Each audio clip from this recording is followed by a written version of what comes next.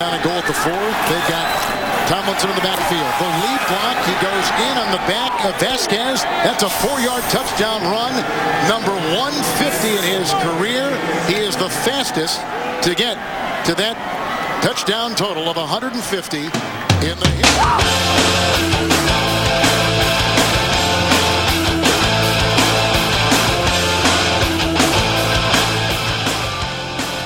What is up, Football Nation? It is June 20th, 2012. Football Nation presents the Sportscasters Podcast, episode number 12 already. That means 3 months, Don. Wow. I am the host, Steve Bennett. My co-host is Don Russ. Got a great show for you today. Michael Fabiano, the fantasy editor for the NFL Network and NFL.com, is going to join us to talk a little fantasy football today. Want to thank everyone out there in the Football Nation who made last week's podcast and our interview with Ian Rappaport such a success. Was the highest downloaded episode of the show since episode 1 with Peter King. So I want to thank everyone who listened to our interview with Ian. Got to say, Don, I was a little surprised. I didn't know that Ian Rappaport had quite the poll that he had. No, I didn't either. That's awesome. Once again, it's Football Nation presenting the Sportscasters. It's a scaled-down version of the original Sportscasters podcast. We focus exclusively on the National Football League and Division I football here. You can find the podcast at www.footballnation.com. You can find our other podcasts at www.sports-casters.com. This week we have Alan Shipnuck, Ed Sherman, and Joe Lemire on what we call the Sportscasters proper. As far as football goes, interesting spot. So OTAs are essentially over, and most teams are having mini camps, which are different because mini camps aren't optional. Correct. And when mini camps are done, that's essentially it for each team's off-season program until training camp. Right. So it could get a little slow around here quick the next couple weeks through the 4th of July. But we have a really nice plan, starting with 2 fantasy shows. This week, like I said, we have Michael Fabiano. And next week we have Jay Clemens, who does fantasy football for the National Football Post and also for Bleacher Report, and who used to do it for SI.com. So we're going to do a lot of fantasy football the next couple weeks. Talk about things like mock drafts and upside and all those other buzzwords that you associate with fantasy football. But before we get to Michael Fabiano today, let's go around the league, and the way we do that is 3 things. Let's play a game. All right. Count of 3. 1. Alrighty, I'll take it off. 2. The oil patterns on a TVA lane are very, very difficult. 3. I might be able to beat Jamarcus Russell at quarterback. This is the funnest night ever! Did we just become best friends? Yep! Now let's move on to other business. In the open, you heard Tomlinson score his 150th touchdown of his career. Kind of an understated call a little bit there. But, yeah, one of the all-time greats, LaDainian Tomlinson, retires. Finishes 5th all-time in rushing yards. Just an all-time great player. Since we're talking fantasy a lot these next couple weeks, he's really the guy when I first started fantasy.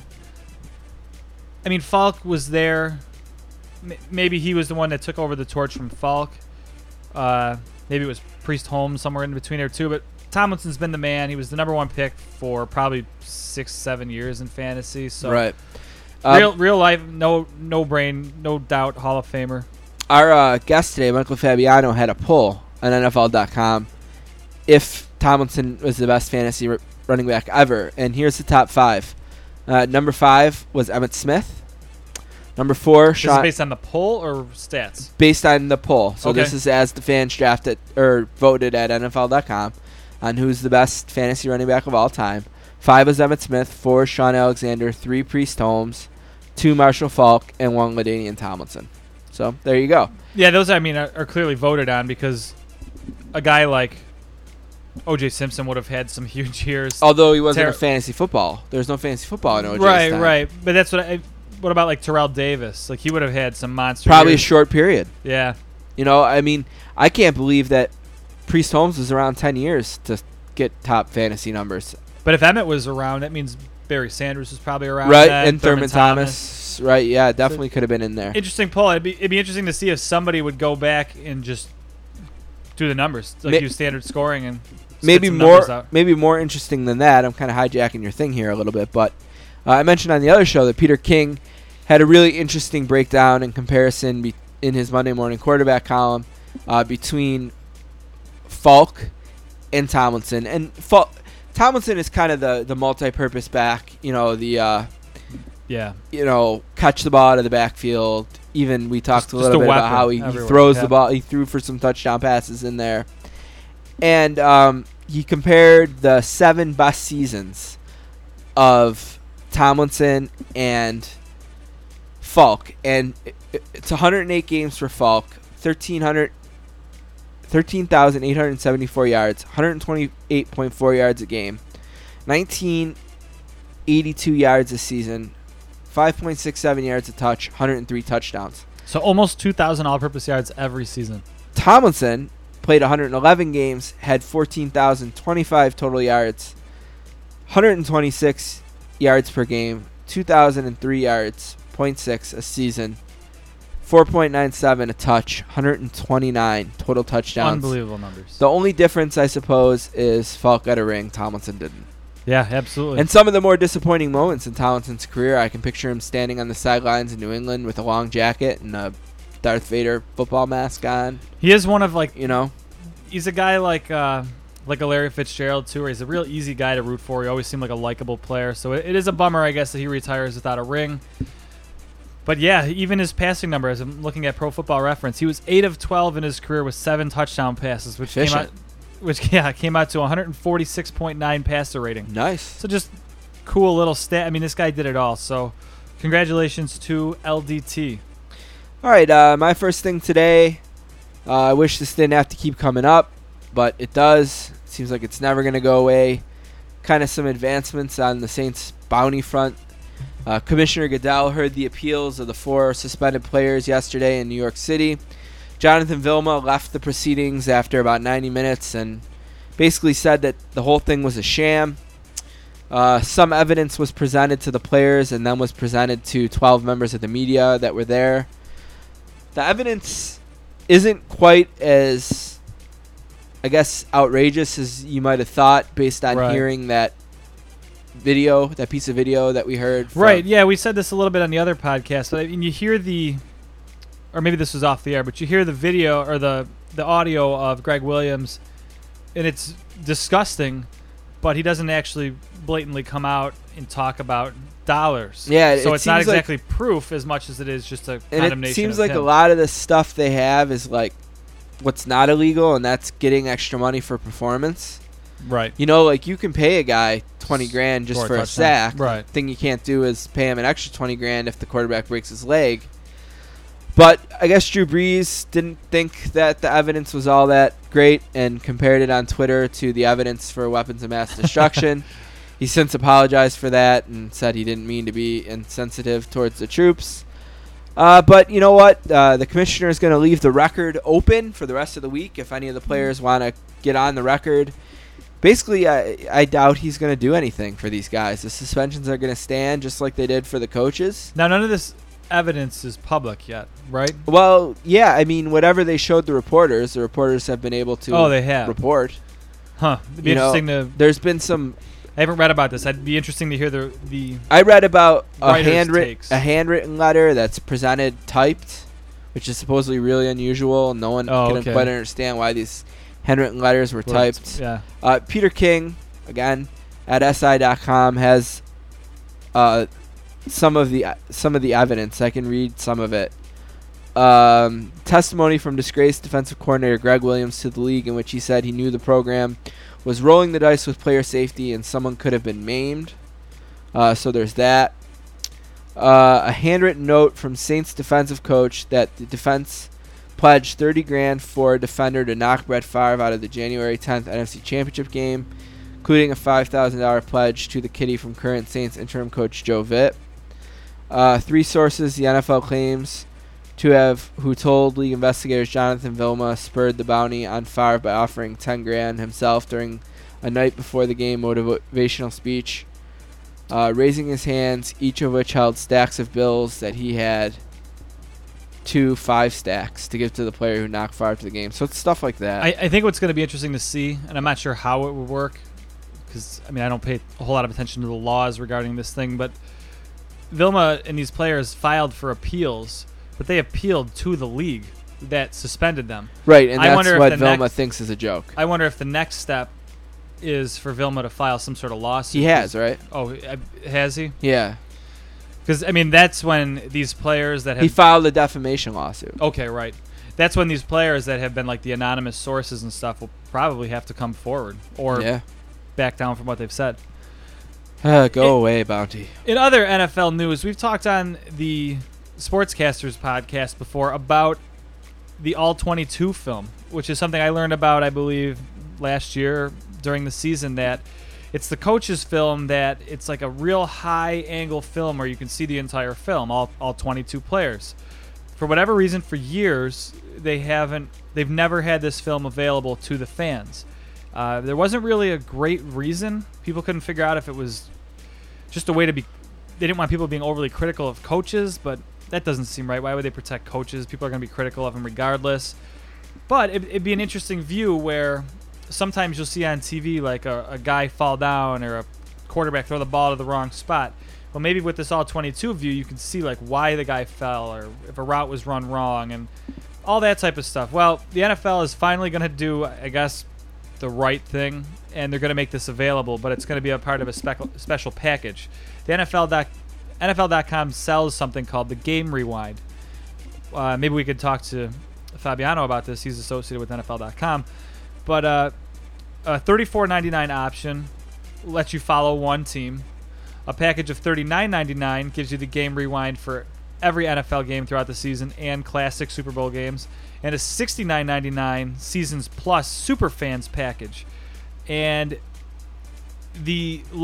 all the packages, or the top package, will include the All-22 footage from every play in every game. Which, look, I'm not going to pay for, but it is because I'm not that into coaching and stuff like that. But it's great for people who want to grade out linemen and things like that. Certainly, if you want to be the most knowledgeable fan out there, this is the way to do it, to watch this All-22. Right. If you're a huge X's and O's nerd, you've got to be drooling over this, that they've finally done this. And good for the league. They're going to make a lot of money on this probably, and they're going to get fans what they want. And it's not a huge price tag. It's interesting because when we had Greg Cassell from NFL Films on this podcast only a couple of months ago, he thought it would never be made available. So here we are just a couple months later, and it's available. I don't understand the secrecy. Do you remember what his reason was for why he thought it? Are they really protecting coaches? Yeah, I don't remember him having a great reason either. Huh. But, yep, it's out there for you now. If you're a huge, like I said, X's and O's nerd, go get it. $70 and it's yours. All right. My number 2 thing today, Forbes dropped its list of the highest paid world's 100 highest paid athletes. And Floyd Mayweather is number 1 on the list, $85 million. And this combines money made on the field or ring or court and endorsements. Yeah. Okay. Yeah, it's all of it. Total earnings, salary and winnings plus endorsements. I did hear something on probably ESPN radio or something driving home the other day that boxing is kind of dying in the States, but it's huge, I guess, worldwide. They say it's like second to only soccer on the worldwide scale, which is crazy to me. But number 1 is Floyd Mayweather. Number 2 is Manny Pacquiao. Yeah. Number 3 is still Tiger Woods. Number 4, LeBron James. Tiger Woods, that's amazing. Number 5, Roger Federer. Number 6, Kobe Bryant. What are we missing? Football players. Right. The first football player on the list is Peyton Manning at number 10. Cut that meat. Yep. 42.4 million led the way. Good enough for number 10 behind a smattering of soccer players, boxers, and LeBron James. Manning can thank the Colts for $26.4 million of his haul and the Denver Broncos for the rest. Peyton ranked in another $10 million plus in endorsement deals.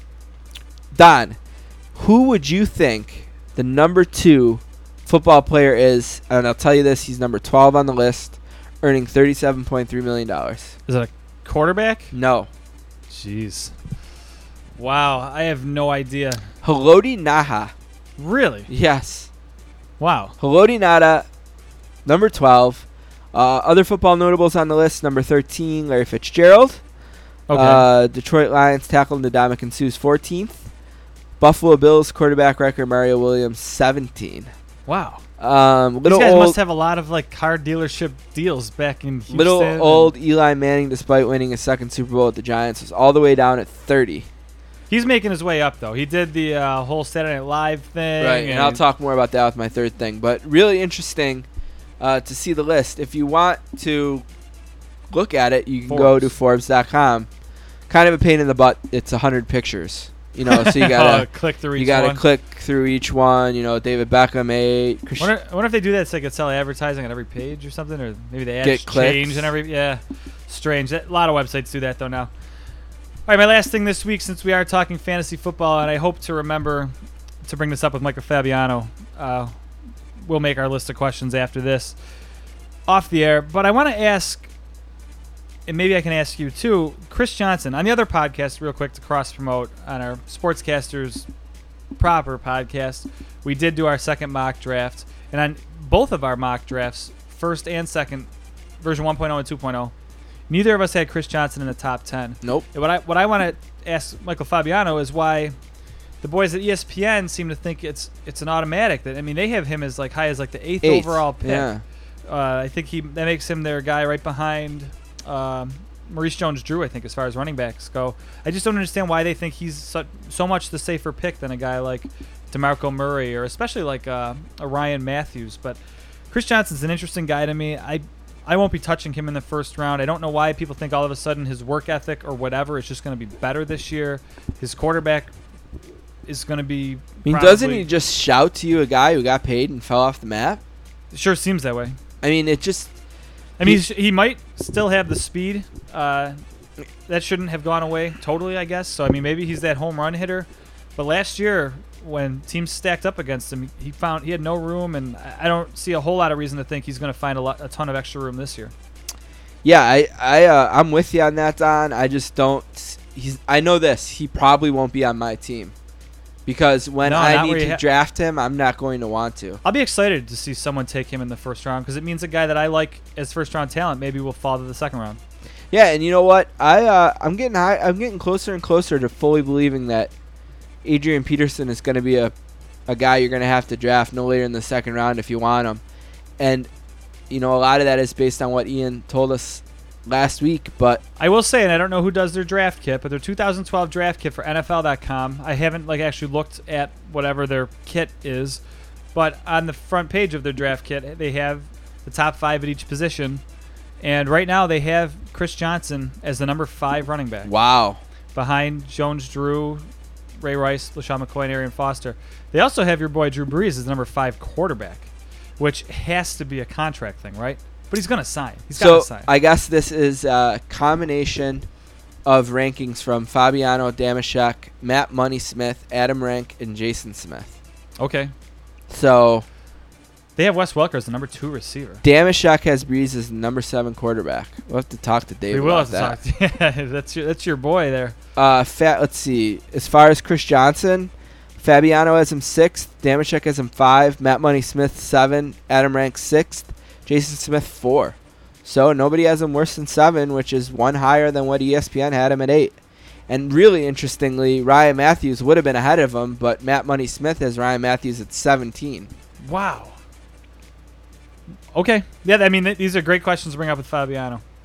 All right, my third thing today is we talked a little about Eli Manning and him kind of spreading his wings and becoming more and more like his brother. Well, imagine this. It's early Tuesday morning and you're slowly steering your woebegone vehicle to work. First criteria, stop for coffee. This is according to NFL.com. Okay. Just like any day, you bang right into the Dunkin' Donuts drive-thru. In Buffalo, we probably go to Tim Hortons.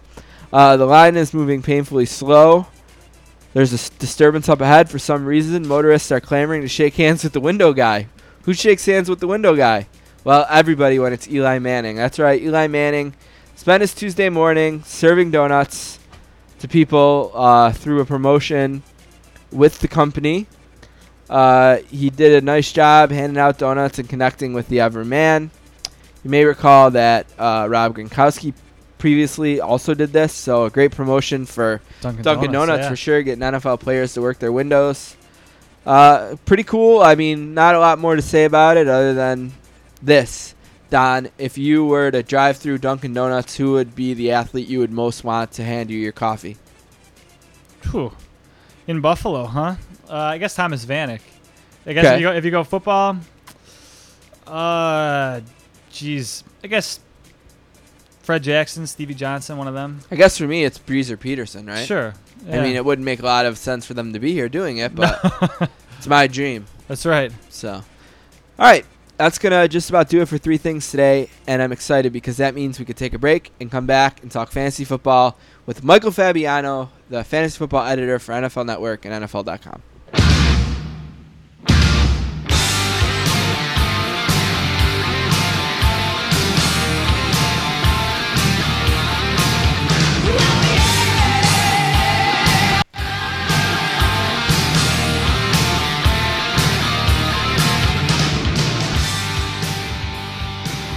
Our guest today is from Watertown, Connecticut, and is a graduate of Central Connecticut State.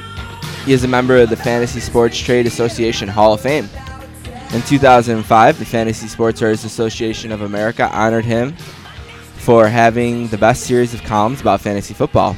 He has worked with NFL Today on CBS and is the first fantasy analyst to appear on one of the 4 major networks. Today he's fantasy editor for NFL.com and NFL Network. He isn't an American operatic tenor. He likes to rock. A warm sportscaster's welcome to the very talented Michael Fabiano. What's up, Michael? What's going on, man? That was the longest intro I think I've ever gotten. Since you were on last time, probably. You know what? We're kind of to the point, I think, where we can't quite contain our excitement for football season and fantasy football in general. And I don't know if it's a product of not necessarily having the off-season. Like last off-season was so hard to get into fantasy mode because it was like, well, are we going to even have games? And magazines didn't come out. And this year it's like the middle of June and I'm in the grocery store and there's magazines already. Do you get a feel that for whatever reason people are a little bit more anxious this year?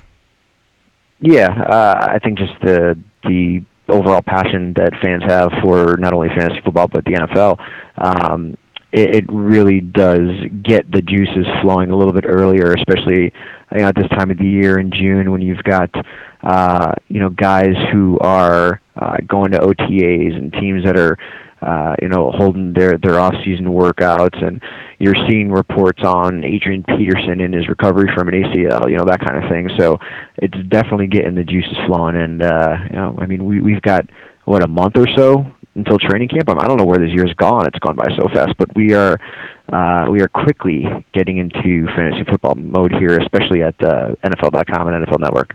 Well, on NFL.com, you guys got a bunch of content up already, including a really cool draft kit that has player rankings that are basically a composite of 5 guys: yourself, our buddy Dave Damashek, Matt Money Smith, Adam Rank, and Jason Smith. So let's talk about some of this stuff on here. You can't speak for them, obviously, but speaking for yourself is good enough. The first thing that jumps out is Chris Johnson at number 6 for you. Why do you feel, despite what happened last year, Chris Johnson is a top 6 running back in the National Football League for fantasy? I guess 3 reasons. First of which, we all know how good he can be, because remember just a few years ago he was the consensus number 1 player in fantasy, not just the consensus number 1 running back. Number 2, players are creatures of habit. Last year, everything was messed up for the players. The lockout happened. There was no OTAs. There was a lot of doubt in terms of whether or not we were going to have a season. And then in terms of what Chris Johnson had to deal with, he held out as well. Right. So once the lockout ended, he didn't get to camp. And this year he's going to have a complete offseason, OTAs, training camp, preseason, and I think he's motivated also. And the third reason is look at the running back position. You're looking at some guys who in the past we thought we knew we could really lean on, but now we're not sure. Adrian Peterson coming off an ACL, Rashard Mendenhall coming off an ACL, Fred Jackson's coming off of a leg injury, and C.J. Spiller was really good at the end of last year. Michael Turner's 30. He's had 300-plus carries in 3 of his last 4 years. Frank Gore was very good last year, but the Niners added like 20 running backs in the offseason. Steven Jackson's getting up there in age. Jamal Charles is coming off of an ACL. Darren McFadden's coming off of a foot injury. Matt Forte could hold out.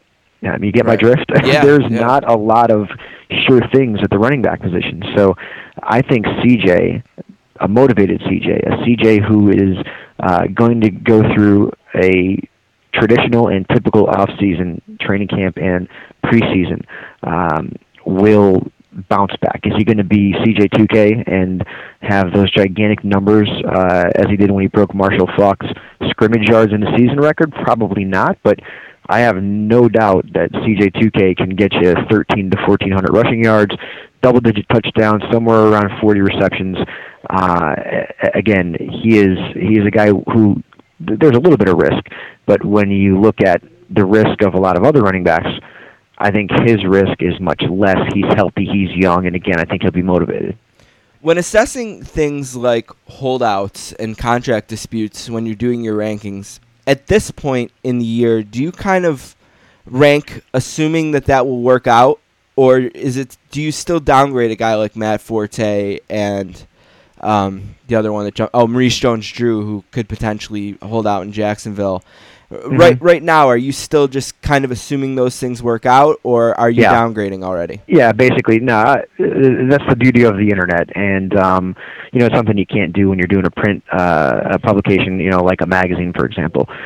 Online, right now, I have Forte at 8. I have Maurice Jones-Drew still at 4. 4, right? And I'm just holding there, and we'll see what happens, because if we get into training camp and Jones-Drew is not there and we get into a situation where Forte is holding out, then at that point I can drop these guys as I see fit.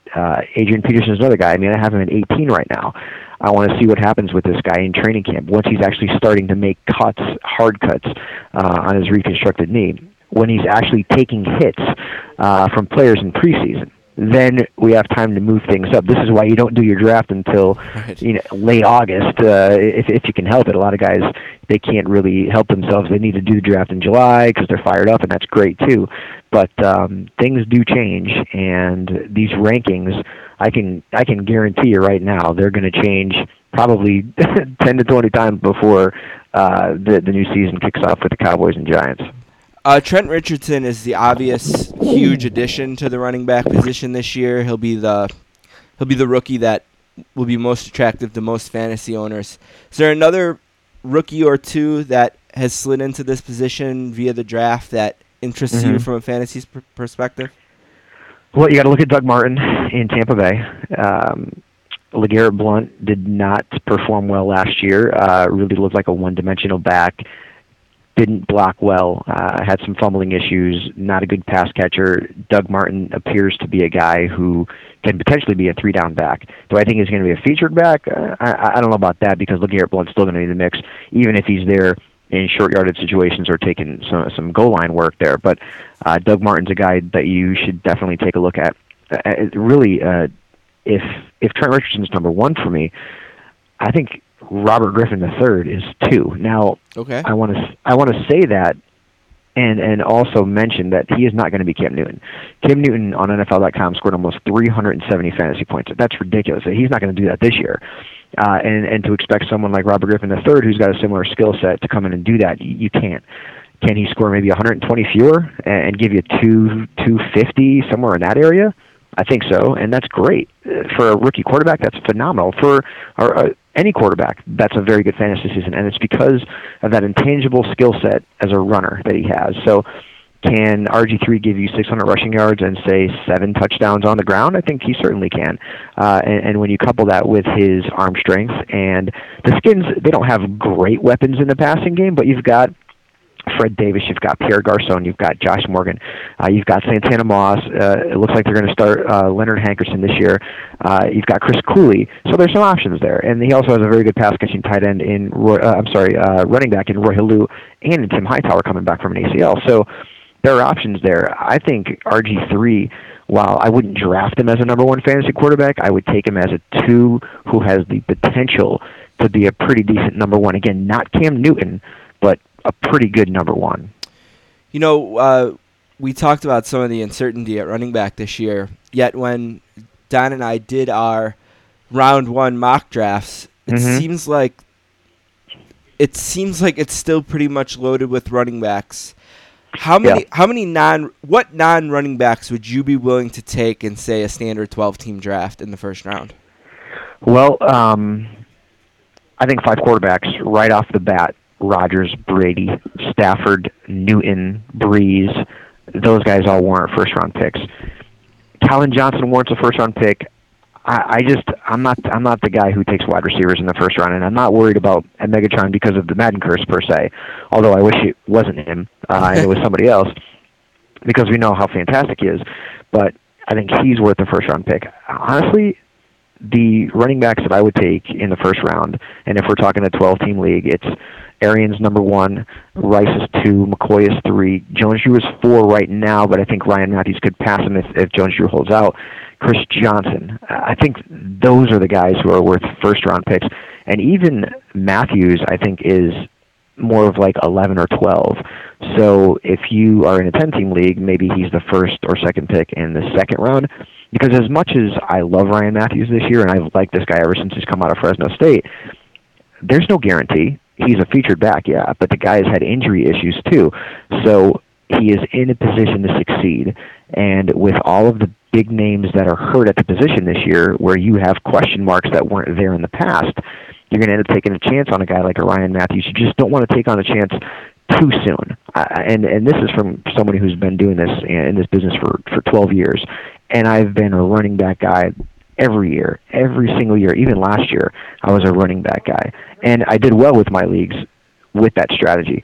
But because of all the injuries, because of the backfield committees, because of the emergence of quarterbacks, I just don't feel like it's a smart move to take a chance on a Matthews, take a chance on a Forte, take a chance on a McFadden, when I can get Tom Brady, when I can get Drew Brees. And believe me, man, this is strange coming out of my mouth, and I still have to sort of think about it twice before I say it, because I've been going the other way forever. Now, that's not to say that I'm going to take I'm going to be afraid to take a Matthews or a CJ again early, late in the first round, beginning of the second round. And I'm not going to only target an elite quarterback in round 1. It all depends on where my draft position is, because if you get a Foster, a Rice, a McCoy, a Jones-Drew, a Matthews, a CJ Tukey at some point within those first 12 picks, you can wait on a quarterback. I mean, you can get Ben Roethlisberger probably after round 6, round 7. RG3, the same thing. You could probably get him at that point. There's going to be good value at the quarterback position in the middle rounds. The thing that it just bothers me, and why I've switched a little bit from going almost strictly running back in round 1, is because the risk is not as valuable. There's not as much reward taking one of these guys who could break out or could have a good year or are coming off of injuries, as opposed to taking a sure thing. And to me, Drew Brees is a sure thing. Tom Brady is a sure thing. Aaron Rodgers is a sure thing. That's where I think at this point in not only the NFL but fantasy football, you're looking at sort of best player available. You know, every year there's a guy or two that I know, regardless of situation, isn't going to be on my team. It's just it's not going to happen. Are there a couple guys, regardless of position, that you've kind of zeroed in on that you know aren't going to end up on any of your teams this year? See, I never say never, because if I'm in a league where 9 other people have the same exact mindset, and say a guy like Deshaun Jackson, who I don't like, falls to me in late, somewhere in round 7, round 8, something like that, round 9, I'm not going to say never, but Deshaun Jackson is a guy I don't like. I think he's had one good year from a fantasy perspective. He was in a contract last season. He was 27th in fantasy points at wide receiver. Michael Turner, I mentioned him. I'll never say never, but I don't like the fact that he's 30 coming off of his third 300-carry season in 4 years. That bothers me a little bit. LeRon Robinson, maybe I can say definitely I'm not taking him. Tony Romo didn't go to Jacksonville with him. Great year, a great option off the fantasy waiver wire last year. I think he falls considerably this season. And Frank Gore, another guy I'm worried about. As I mentioned, they've added a lot of running backs, and that worries me. He's also getting up there in age. He's coming off a year where he had a lot of carries, and that definitely concerns me. Redskins running backs, too. Those guys scare me. As much as Halua's got some upside and he's versatile, if we learned anything last year, it was that Mike Shanahan hates our fantasy teams, because you had Halou, you had Hightower first, and then Royster at the end of the year. Terrain was used a little bit, so you never know. I will definitely try to avoid Redskins running backs unless it's a flex starter, and that would be Halou, and that's even stretching things. With the rumors that Rashard Mendenhall might start the year on PUP, there's been a lot of buzz for Isaac Redmond as a potential sleeper. Yep. Who are some other guys that you're starting to zero in on as guys who can potentially get you some value later in the draft? Well, I think you have to look at a couple things. You have to look at youth upside, and you have to look at opportunity. So Isaac Redmond's going to have opportunity, so there's some sleeper value there, no doubt about it. I think the Steelers are going to throw it quite a bit with Todd Haley now calling the plays, but there's going to be enough opportunity there for Redmond to be a sleeper. But keep in mind that he could only be a 6-game sleeper, because once Mendenhall comes back, there's a potential for Redmond to lose some of his value, so maybe he becomes a sell high candidate. Eric Decker in Denver. I mean, Jacob Tamme in Denver. Peyton Manning's presence there is going to increase their value. Denarius Moore in Oakland. He averaged around 19 yards a catch last year. He was very explosive when he was on the field. He had some injuries, but Carson Palmer clearly has a rapport and likes this kid. He can make plays. I mentioned Doug Martin as another guy. Toby Gerhart, same kind of thing. If you look at his numbers when Adrian Peterson was not in the game, he was pretty good. I had Gerhart in a couple of leagues, and he was basically a must-start for me because he was putting up very solid numbers in Peterson's absence. If Peterson can't start the season, well, maybe Gerhart comes in and plays a much bigger role. Again, that's something we have to take a look at. Josh Freeman in Tampa Bay. Very good year 2 years ago. Last year, very subpar. This year, he gets Vincent Jackson. He's got some weapons in the pass attack, hopefully a better backfield. He definitely has an improved offensive line, especially with the addition of Carl Nix. So he's a guy who could have some value. Robert Meacham in San Diego. Now, what makes me skeptical about him is that he could never break out and be a fantasy guy that you can rely on in New Orleans and that offense with Drew Brees. But now he's got Rivers. The offense is still going to be explosive, but now he'll have even more opportunity because he's the number one guy there. Right. So Meacham is someone to watch, too. The Sportscasters Football Nation here finishing up with Michael Fabiano, who you can follow on Twitter at Michael_Fabiano. He's all over the NFL Network. I was saying to him off air, I love that. I love how much the NFL Network has kind of committed to fantasy and brought fantasy out to the forefront. Yep. Let's talk about the game for the last 2 minutes we have you here. It seems like you guys have done a great job improving things on NFL.com and making the game even better. Why don't you tell our listeners a little bit about what's new this year and what's easier and plans for apps and things like that? I think the coolest thing this year is that we have auctions. So you're not just sort of relegated to snake drafts. So you can get in and do an auction. The draft room, the client's been completely rebuilt from the ground up. It's got a new streamlined interface. It's basically the newest draft client on the web, and I've been involved in testing in it. It's great. You guys are going to love it. You can import your league history, so if you want to move from ESPN or Yahoo or another site where you've been playing fantasy football for a few years, you can actually now get in there and import your league history over to NFL.com. We have a watch list now. We have league power rankings, matchup and standings, tiebreakers, multi-week playoffs. There's a lot of new features. On top of the things that we did last year, we added IDPs, and again, everything is fully customizable. We have a customizable draft board for people who are in Dynasty and Keeper leagues, which is fantastic, and I don't know of a lot of sites, if any, that have that feature as well. And we're 100% free. So go to NFL.com/fantasy, sign up for many leagues, and I tell you, we are the official, we're the official fantasy football league of the National Football League. So it doesn't get much better than that. And you're right, we have really become committed to fantasy football. You're going to see NFL Fantasy Live go to an hour this year. You're going to see a lot more presence from a fantasy perspective on NFL Network. So it's been great, and it's been a busy off season, but we're ready to roll. And we're the only ones who focus on football 365, unlike other sites that go to baseball, go to basketball, go to hockey. Football is that's our be-all, end-all. So we have a lot of great contributors, as you mentioned, myself, Dan Mishek, Elliot Harrison, Adam Rank, Jason Smith, Matt Money Smith, we've got everything you need for your fantasy needs. And one feature that you added that I love that you didn't mention is the live scoring has highlights this year, right? Oh yeah, well, no, highlights. it has. We actually came in with our new platform with the highlights. Okay. So the highlights have always been there. So you can basically, if Chris Johnson's on your fantasy team and he scores a 75-yard touchdown, you will be able to see that very quickly after it happens in our game. And the fantasy football show on Sunday mornings that's on NFL.com is going to be longer this year too? No, that is still going to be 90 minutes. 90 and minutes. The NFL Fantasy Live shows during the week, which were 30 minutes last year, will be going to 60 this year. Awesome. Thank you so much for everything, Michael. You got it anytime. Thank you.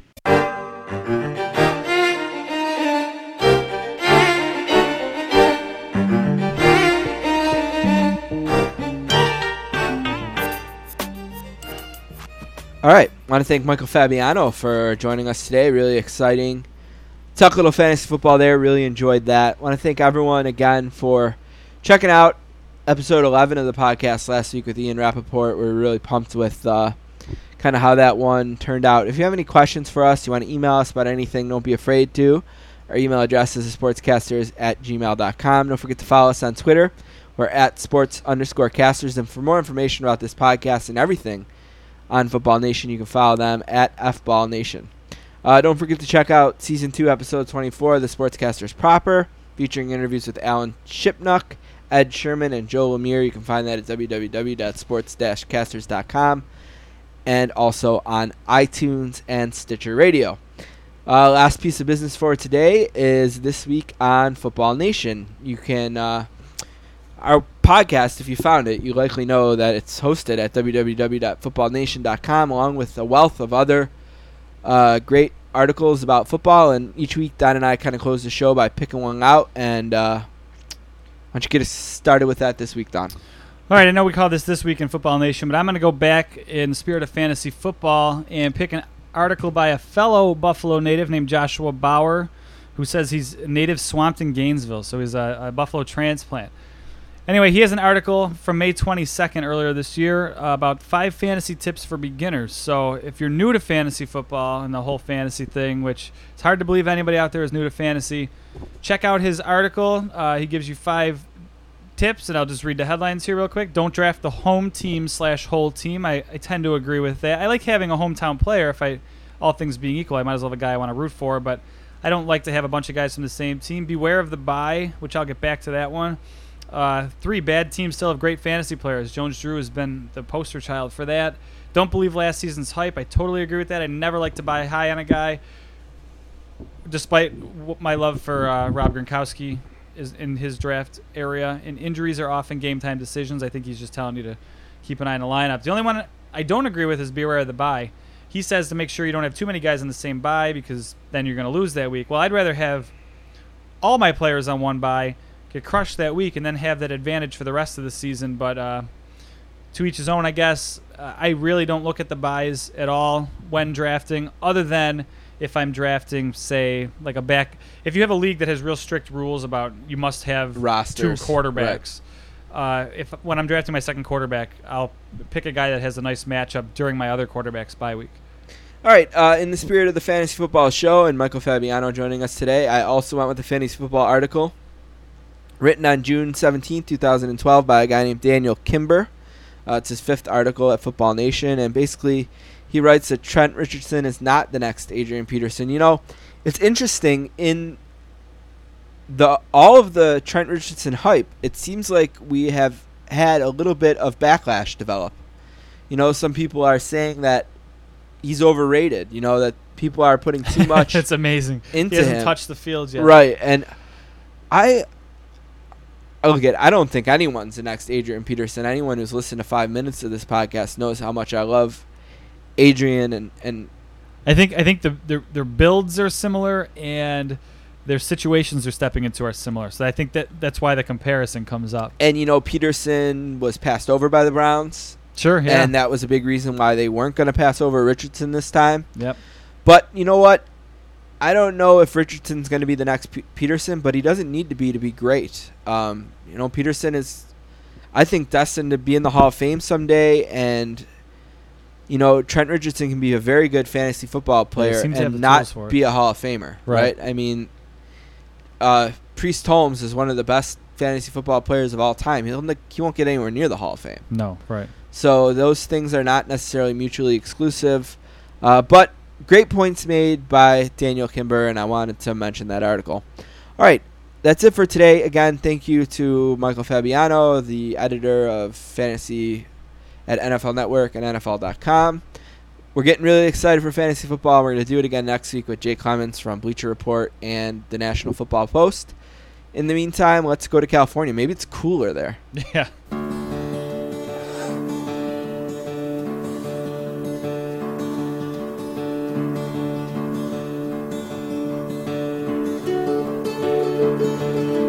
Spend my days with a woman unkind, smoke my stuff.